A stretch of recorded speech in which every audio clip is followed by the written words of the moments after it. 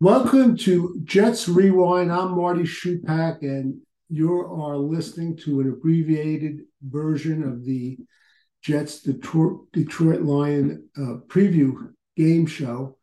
Unfortunately, we had some technical difficulties, so I could not do a podcast with Ralph and Ray. We will be up doing our regular podcast Sunday after the game, but the Jets host the Lions, and right off the bat, and I'm not a Zach Wilson fan. I'd like all Jet fans forget about Mike White. Mike White right now is an afterthought. Zach Wilson is our quarterback. The Jets have to do everything they can to put him into a position to succeed.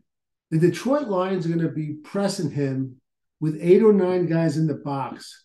What I would do if I was the Jets, I would do a few things personnel wise. I would activate a wide receiver they have on the practice squad, Irvin Charles. He's 6'4". I don't like the way Denzel Mims has looked, even with the chance he's been given. He's waiting for the ball to hit his body. In college, he made a number of contested catches. He's not even close to making any contested catches. And for that matter, think about it. Since the beginning of the year, how many contested catches have the Jets made? I really can't think of any. Also, to activate Chris Streveler, I'm not saying don't put Joe Flacco as number two, though I really can't take him as number two, but I would make sure I'd activate Streveler. I would also deactivate Michael Carter. I would start Bam Knight. I would activate James Robinson and Ty Johnson. The other thing I would do, keep in mind that Detroit's going to be blitzing. They're going to be forcing Zach to throw the ball up in the air. I don't want Zach Wilson to play scared, even with the blitz. I would put Jeremy Ruckert in there. I would actually put him in passing situations in the backfield to help block. Keep in mind, we're down. Corey Davis won't be playing. And we should play 12 personnel a little more often than we usually do, which means there's going to be 2 tight ends. But we have to use our tight ends better. I've been disappointed the last 2 games in the way they've played and the number of targets. I expected a lot more from them.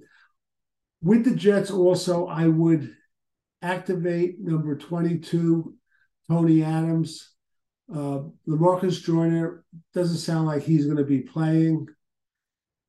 I don't want Zach Wilson to play scared. And I don't want to be afraid of activating some of these practice squad players or very low draft picks. Look at Brock Purdy. Look what he's doing with San Francisco.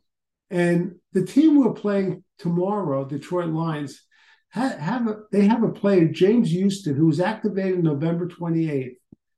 Right now, he has 3 sacks and he's got 1 fumble recovery. He was a 6th-round pick.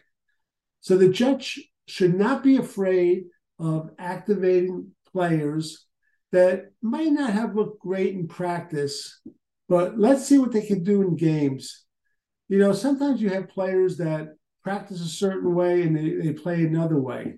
So I really believe that Robert Saleh should activate the players I said, and I'd like to see this wide receiver, Irvin Charles, see what he has at 6'4". Also, keep in mind Detroit's strength is their offensive line. They got a heck of a good offensive line.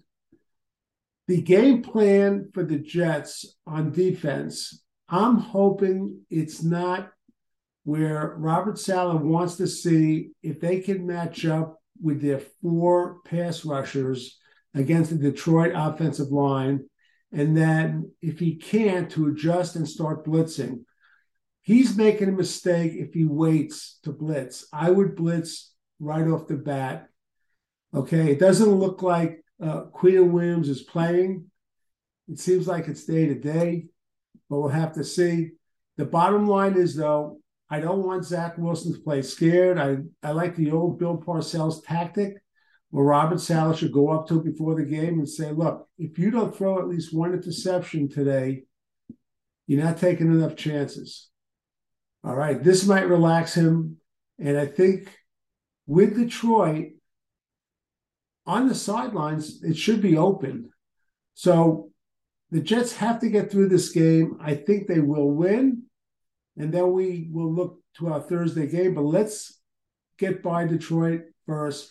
For Marty Shupak and Jets Rewind, will be on the air Thursday about an hour and a half, 2 hours after the game. Until next time.